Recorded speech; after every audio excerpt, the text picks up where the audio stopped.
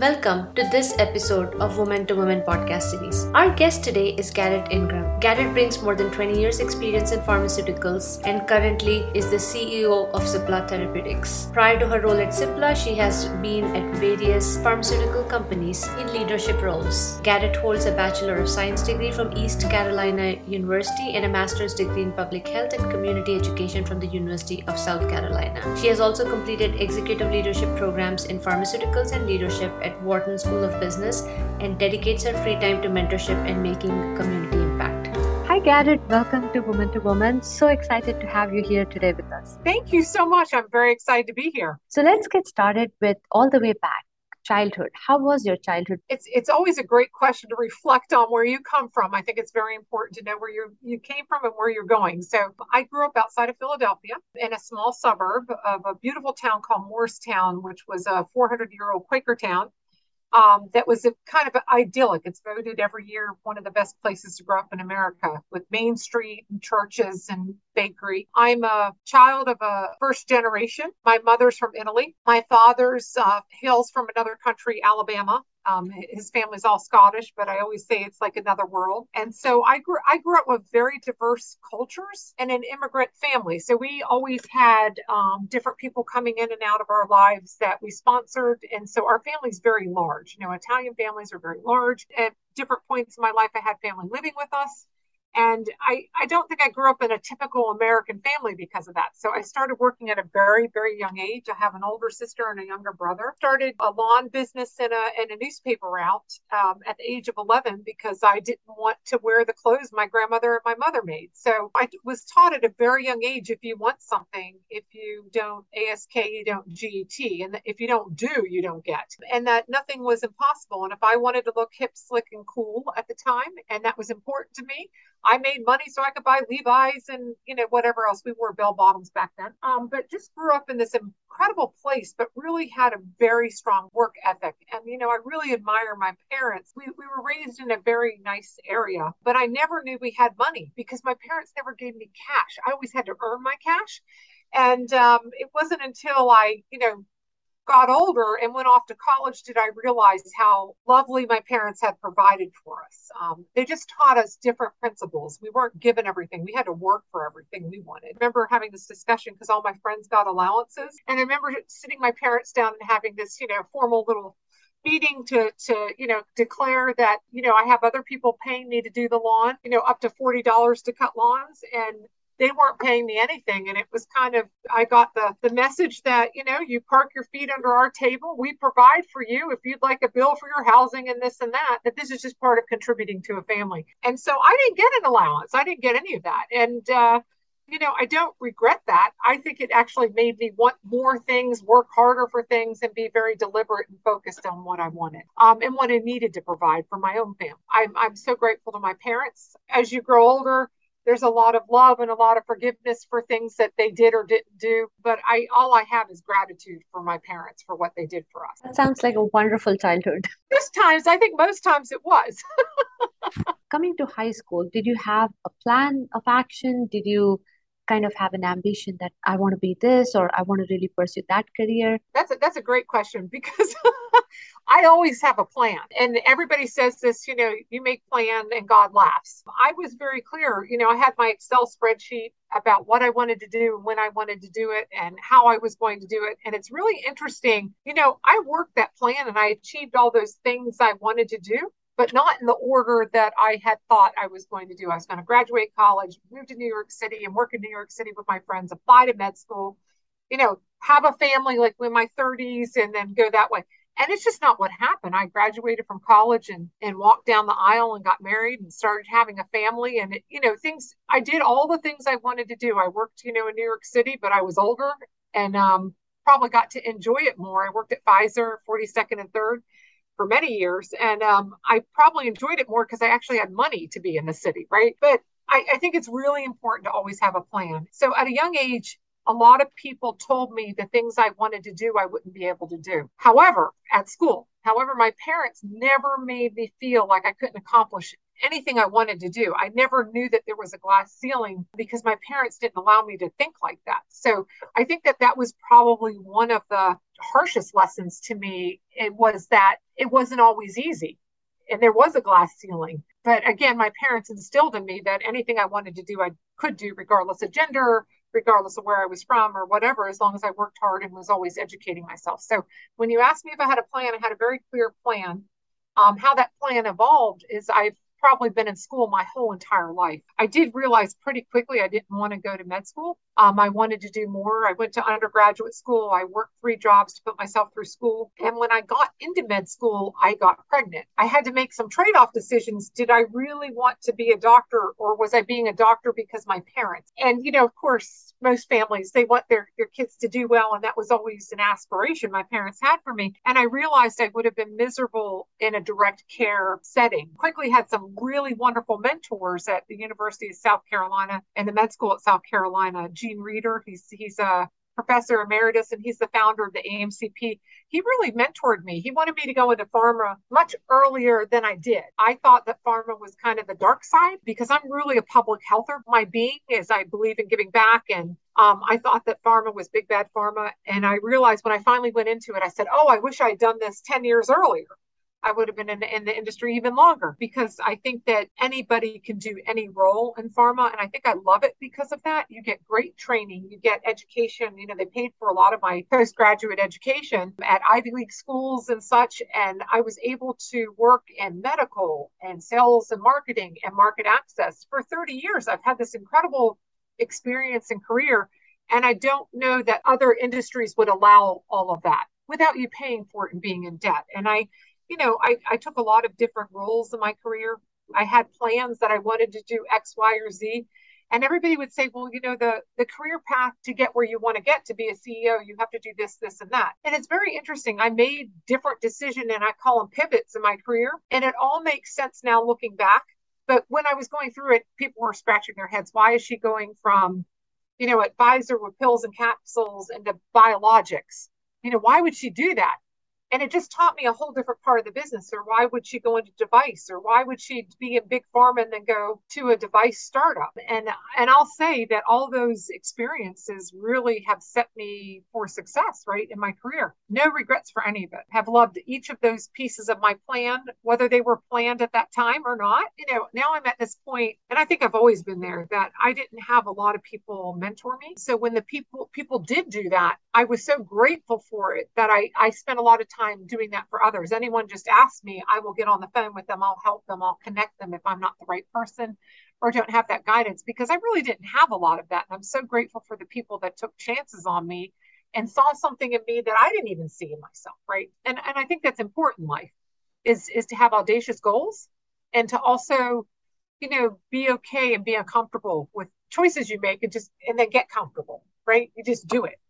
And I think too many people want to have this, and this, and this done. And I did too, before I could do the next thing. And I think women in particular really struggle. They want to, a job comes open, they're saying, the qualifications are X, Y, and Z. And they're like, well, I'm not going to apply until I have this many years in this or that to check the box. And I watched my career, earlier in my career, I was watching all these men get promoted so fast in 12 months, 18 months. And I couldn't figure out, what was I doing wrong? Was I not? Because I grew up, again, from a first generation family. You worked hard, you were recognized, and therefore you'd be promoted. And what I found, and I had someone mentor me on this, they said, the problem is you become people's right hand. And then if you leave, everything's going to fall apart.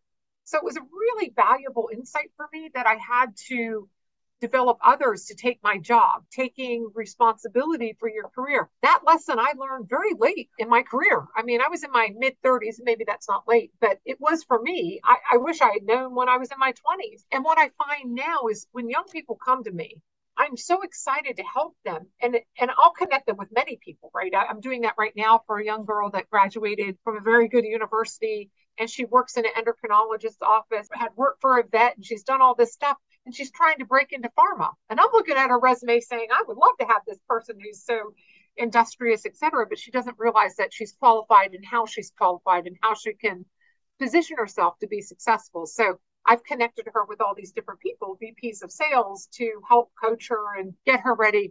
We call it Charm School. A bunch of my friends and I, we all get together and we'll help anyone, right? As long as people are open to being helped. And, that's with their resume, and also, drilling them on how to interview and how to respond to questions in a very authentic, real way. Because I think people want to be perfect. And I think that's the other thing about having a plan, is that it's not going to go perfectly, never does. So And true. that's probably the best part, is being resilient and then going with it. Once you make a decision, just make it and go for it. And sometimes they'll work out, sometimes they won't, but it's always a learning. Yeah, no, and that's such a great idea. A bunch of you and your friends are trying to help all these young women. Such a great initiative. So I have so many questions now coming off of this.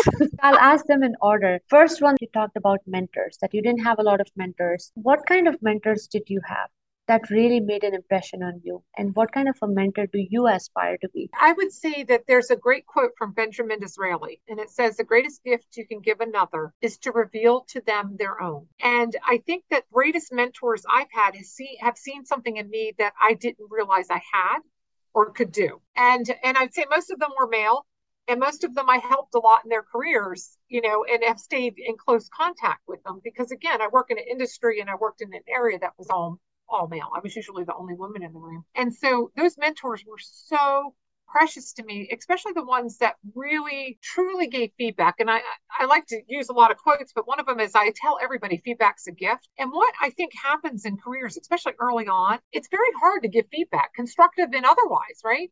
And so people don't know how they're really perceived. And so I always say this, probably the best mentorship I got was really to understand what is the real impression of you versus what you think people think, because it's usually not what you think. Like, you deliver, or get it done. I was known as get it done. I mean, anything someone threw at me, I just get it done. And I had to figure out, how do I get it from get it done to that next level is, oh, she's so strategic. And it really took planning, and it really took people that could give me the insights on how to demonstrate that, even if I felt like I was all those things. It were those mentors that really took the time to talk to me and have me ask the right questions. I mean, I think that's the other piece of it, is asking the hard questions, like, so what am I not seeing? What is the real impression of me, and what do I need to demonstrate to be perceived to be ready for something else? Because the other thing I found out with mentors, which is really hard for me, is that when a job became open, they usually already had it filled before you even applied for it, right? Because they're thinking you need people to sit in a room and be thinking about you for a role before it's even posted. And which blew my mind, and maybe that was very naive of me, but over the years, I've really challenged people to do that type of talent review, except I don't think I would say that I got any job, especially even at higher levels, because I was well in advance known. I usually a wild card, and then they would interview me, and then they would realize, oh, this is what we need, or, this is I've actually never interviewed for a job. I haven't been offered the job. And I'd say that in the past 25 years, I've never been turned down for a job, or I might not have taken it, but it's a very interesting place to be very deliberate about it. And I think that from what I've learned the most is to be able to help someone see what they don't see in themselves as a strength, but also what could be, one of the things I love about millennials is they're very audacious, which I love, but it can also be cocky, right? Like, because they don't have and again, I'm generalizing here, but the younger generation, it's a piece of pride for me that they feel like they can do anything, and they're not afraid to try it, even if they don't have the experience, but they also have a bit of this brashness about them, which sometimes I miss. Because I remember when I felt that way, I hopefully didn't express it, but I remember thinking, boy, I could do that job a whole lot better. Why did they give it to that person, right? Yeah, I mean, I would think that, and then realize that all those years of experience and all those hundreds of launches and line extensions and challenges in your career also make you more seasoned and make you more valuable, right? And I think that you asked directly, what have you learned the most? And to me, is that people are the most important asset. And finding people, mentoring them, and growing them, you will have a team of trust whether they're in your organization or outside, for the rest of your life. And I think that not enough people take the time to stop and really get to know people and really understand who they are at a basic level. Like, how did you grow up? How was your career progression? What did you do? And when you actually get to understand what that history and then what motivates someone and what they really want to do. But I have an icebreaker I love to do, and I've been doing it for years with teams. I always ask, if you had no money challenges at all, what would you do? What is your dream retirement job if money was not an obstacle? And it's really, really interesting what people say. And you get really deep insight about who someone really is because of that. And as long as you can understand those uniqueness, and then you can help people achieve that. That's such a great question. And it's interesting you ask, because I've always seen this lady water the plants in the office. It's in the middle of the workday. She has no worry. She's listening to music, just watering her plants. I wanted to do that, but I've always felt, I'm not ready for that yet. Well, do you know what my retirement job was? Probably not now, but it always was I wanted to be the person at Walmart that gave you the happy stickers, because I always thought those people were the happiest people, right? And it was no stress, and they're spreading joy and happiness, which I thought was great. And I laugh about it, but I think it's an important question to ask people and to have them think about. And again, over the past 20 years, I've done this exercise with every leadership team I've had, where they share, who are you? What was your career progression? What motivates you? And, what do you want to do, the next 5, 10, 15 years? And a lot of people don't think about that. So what your original question you asked me was about planning. I think it's really important to have a sketch or an aspiration of where you want to be in your career. It's okay to change that. It's okay for that roadmap to change. But unless you have that, you're not going to get where you want to get. And, sometimes people say, oh, I want to be the boss, or I want to be a CEO, but then they don't understand what it takes to get there, and understanding what are those key skills and tasks you need to have, but also what are those other leadership skills you need to have, right? And that becomes critically important.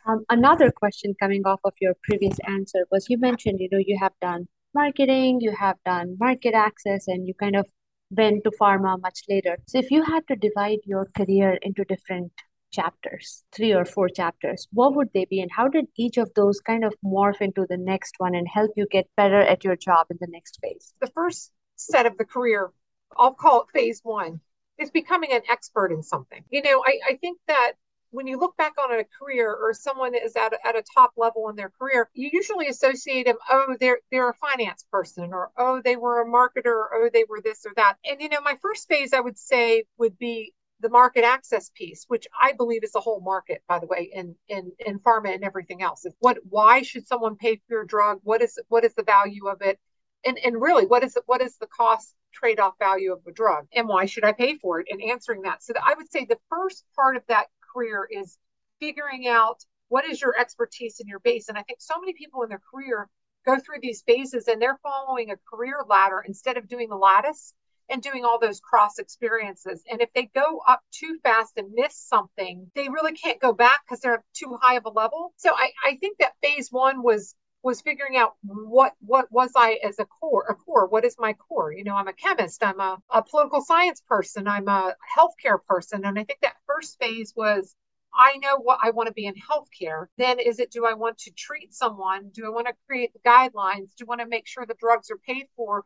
Or do I want to launch them? What is it that I knew I wanted to be in healthcare, but I got a lot of different experiences to figure out, even did I want to be in pharma? Because my view of what pharma was just sales rep. And I thought that was terrible. That's not something I'd ever want to do. At a junior level, I was thinking I'm a strategist. I want to figure out these health economic things. I want to do the math. I want to figure out, how are you going to win here and be able to make products accessible to people? So that was phase 1, figure out what your base expertise is. Phase number 2 for me was really going from being a doer to a manager, right? Like being an expert in whatever that function, it doesn't even matter what your function is, right? But that you're really good at it. You're an expert in it. And I thought for a long time I had to be an expert at every job I did. And what I figured out was that the phase 2 was that being a doer and being really good doer in delivering is important. You have to do that in the phase 2. But then that transition to phase 3, being able to, you're not the smartest person in the room. You don't know everything, and you can't do everybody's job, but you're really good at finding those people and understanding those people, motivating those people, retaining them, and getting greatness out of them. And then the last phase of my career, I would say, is not just delivering profits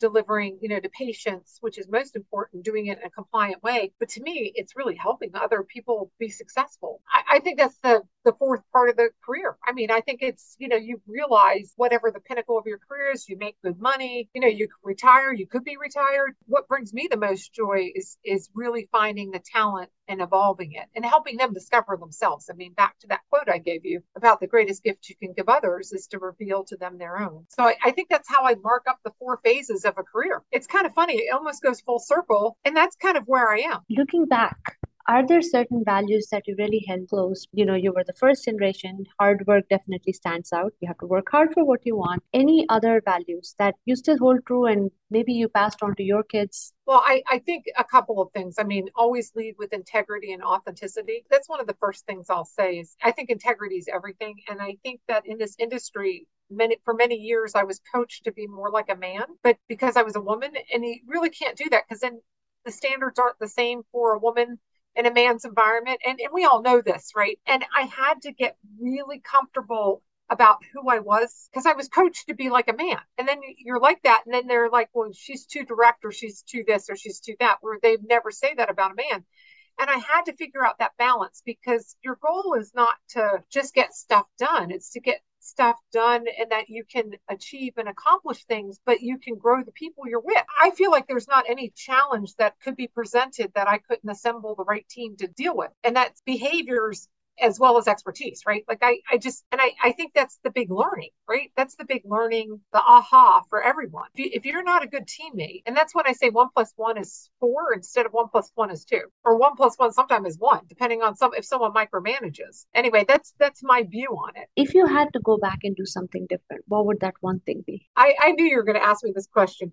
And I really want to say to you, there's nothing I would change. And I don't think there is anything I'd change, but there is one career move that I did that I look back and say, what would have happened if I didn't do it? And I'll share with you. I may have shared with you this before. My husband came to work where I was working. We had been in the same industry together. The team loved him. They asked if they could interview him. He was interviewed for a role. I was a top performer. I was in a special training class with the CEO of this company I work for, and in an incubator, innovative team, and doing all this, top performer getting paid out bonuses, which was wonderful, by the way. And he had the same background as me and almost the same education. And he went in and interviewed, he came home and he had this look on his face. And he knew how hard I'd worked and everything else. And I said, please tell me you didn't embarrass me, not get the job. And he said, no, I got the job. And he hands me the letter. He goes, but I can't take it. And I read the letter, and they offered him at the time 50% more than I was making. And it was a shock to him, and it was a shock to me. And that was one of the moments, we have 4 kids. And he knows how hard I work. I work 24/7 and, fully committed, and vacations and all this. And he was so upset by it. And it was such an aha for him. He literally said, I'm not taking the job. I said, well, don't be short-sighted. You should take the job. It's good money. But I wrote a resignation letter, and I sent the resignation letter to my boss. And then, of course, quickly they figured out, I'm like, who in HR didn't realize that, he's going to come home and show me this. And they quickly matched and increased and gave me a promotion, all this stuff. But I almost wish I hadn't have done that, because that was the first time I realized I thought I was doing really great financially. And it was the first time I really realized that there was such an inequity and a gender gap in pay. And this was an unknown, out of industry, coming into industry. And my husband's a great guy. He deserves everything. But it was such clear inequity. I don't even know what else to call it. And I always look back and say, what would have happened? Another part of the industry offered me a job to go to a higher level in HEOR. And the boss that this happened with convinced me to stay, apologize, all these things, right? I did all these things. And that's it's not a regret, but I always think about what would have happened if I didn't do that. And after that happened to me, I absolutely, once I resigned, I never looked back. It didn't matter for what job, ever. So that was my big lesson that I learned. But again, no regrets, because if I didn't do it, I wouldn't understand the importance of it. That is so true. And a lot of times when we have these focus groups, we hear women saying, I have a comfort zone. Everybody likes me. I like everybody. For some reason, women tend to really value the team dynamics a lot more than their own personal gain and their own career options, sometimes to their own detriment. I have an offer, but I don't want to take it. Not because it's a great offer, not because it's a promotion, but just because I don't want to leave my team. A lot of times I hear coaches say, don't worry about who you're leaving behind because you can still be friends with them. But if you have career ambitions, you have to take the opportunities that present themselves. I had a mentor tell me at the C-suite level when I got up into so my first VP probably was about 15 years ago level. And really interestingly, the feedback she gave me, she said, to be a woman and if you want to accelerate your career to where I've gotten to, you have to start looking for a job every 18 months. And I'm one of these people that grew up in an immigrant home, right? So you worked at one company almost your whole life. I mean, that's what you did. And I did come from that mentality. And I do think that the new generation, the thing I like about it too, and don't like about it, is there's not a lot of loyalty to an organization. They do shift around more because they know they're valued more. There's something important about that. There is an important message. There's also an important message about longevity, about staying with jobs. And I do think people jump more now, which I don't care for. And I don't care for it for myself either. But I will tell you, I wouldn't have progressed in my career if I hadn't, financially as well as love. I mean, it's something I had to accept. And this person who told me this, I thought, I can't believe this person's telling me this. It's terrible.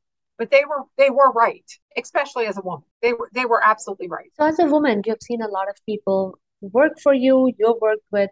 Are there certain traits that you think hold women back, and what should we do about it? The biggest trait that holds women back is thinking they have to have all the boxes checked before they can apply for a job or be qualified for a job. I don't think there's a perfect candidate, male, female, or anything else for every job. You just need to absolutely understand what value you bring. And sometimes it's just a mindset, right? Because no one expects you to be experienced in everything. Who would have expected that we'd go through a pandemic? And I think that the skills that are needed to lead in a pandemic are very different than traditionally, in an office with Brooks Brothers suits and all the Talbot suits that we wore. I was just talking to someone about this earlier, is that was the biggest switch when I went from big pharma to biotech. I think I shared this with you my first couple weeks in. They said, do you own sneakers? And after that, I wore Chucks to the office and jeans every day. But I grew up in the Pfizer way and the Sanofi way of doing things, where I was wearing very nice Louboutins and very nice suits every day. It's just what it was.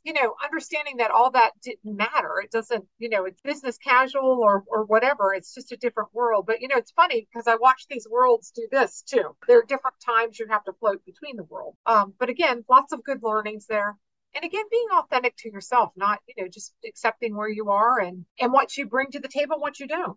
Because I'm always like, if I don't have a piece of the puzzle that someone's looking for, I'm always like, listen, but I can buy, rent, or steal that talent. I don't need to have all those talents. And I think that was that big switch to that fourth phase, is that I'm probably my best skill is identifying talent and retaining it, by the way. Recruiting and retaining it. All the problems come and go, and you can be successful that way financially, and obviously have had some great career highlights doing that, and we'll continue to have those, hopefully. I always say God willing, but it's just what it is.